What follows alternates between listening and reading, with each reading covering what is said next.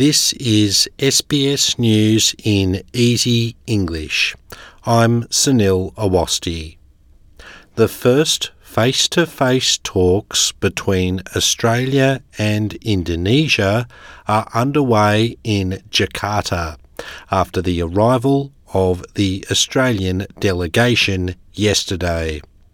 Foreign Minister Senator Penny Wong has already met with her Indonesian counterpart, Retno Marsudi, as Australia seeks to forge closer ties with its neighbour.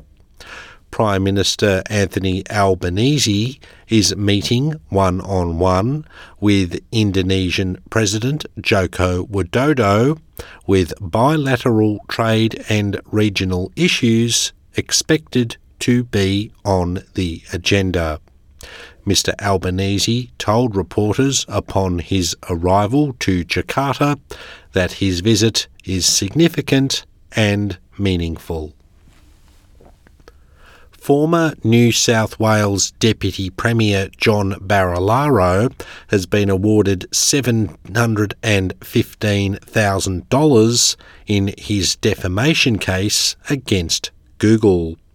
The judge found he was subjected to a relentless and vicious campaign of cyberbullying that resulted in him leaving politics early. Mr. Barilaro sued the internet giant, who owns YouTube, and political commentator Jordan Shanks in the federal court last year over two videos published on YouTube in 2020 which accused him of corruption. Mr. Barilaro's case against Mr. Shanks was settled in November last year. The 4-day trial in March was solely to determine how much Google should pay for not removing the videos from their platform in 2020. Mr. Barilaro says it has been an emotional 2 years. It has been revealed that Victoria Police have failed to achieve their modest goal for Indigenous employment. The police force had set a 1% target by June last year, but it has been confirmed that only 0.55% of employees currently identify as Aboriginal or Torres Strait Islander. Victoria Police have defended their failure to reach the target, saying background identification is voluntary and data related to employees who had chosen to reveal their identity. It also says it has succeeded in other areas, with at least 9.2% of the police workforce having a culturally and linguistically diverse heritage. The initial target for employment of that group was 1.6% by June 2021. Flexibility, work-life balance and tiresome commutes are behind slow returns to the office in Melbourne, according to workers. New data shows less than half of the city's central business district-based workforce are back in the office full-time.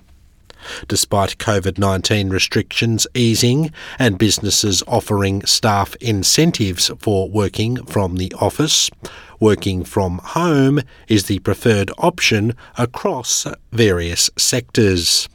A survey by the Victorian Chamber of Commerce and Industry has found out of 88 businesses, 42% of staff had returned to the office working 1 to 2 days each week, and 25% were back in the office 3 to 4 days each week.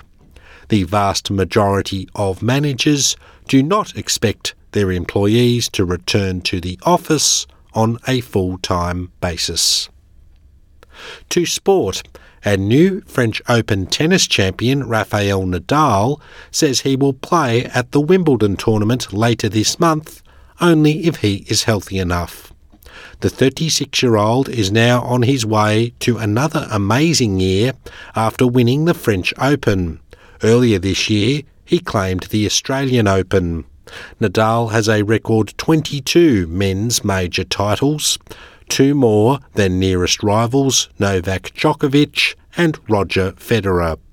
But he says he played the French Open final with a numb foot thanks to a series of injections throughout the tournament. He says he does not want to do that again for Wimbledon. This has been SBS News in Easy English. I'm Sunil Awasthi.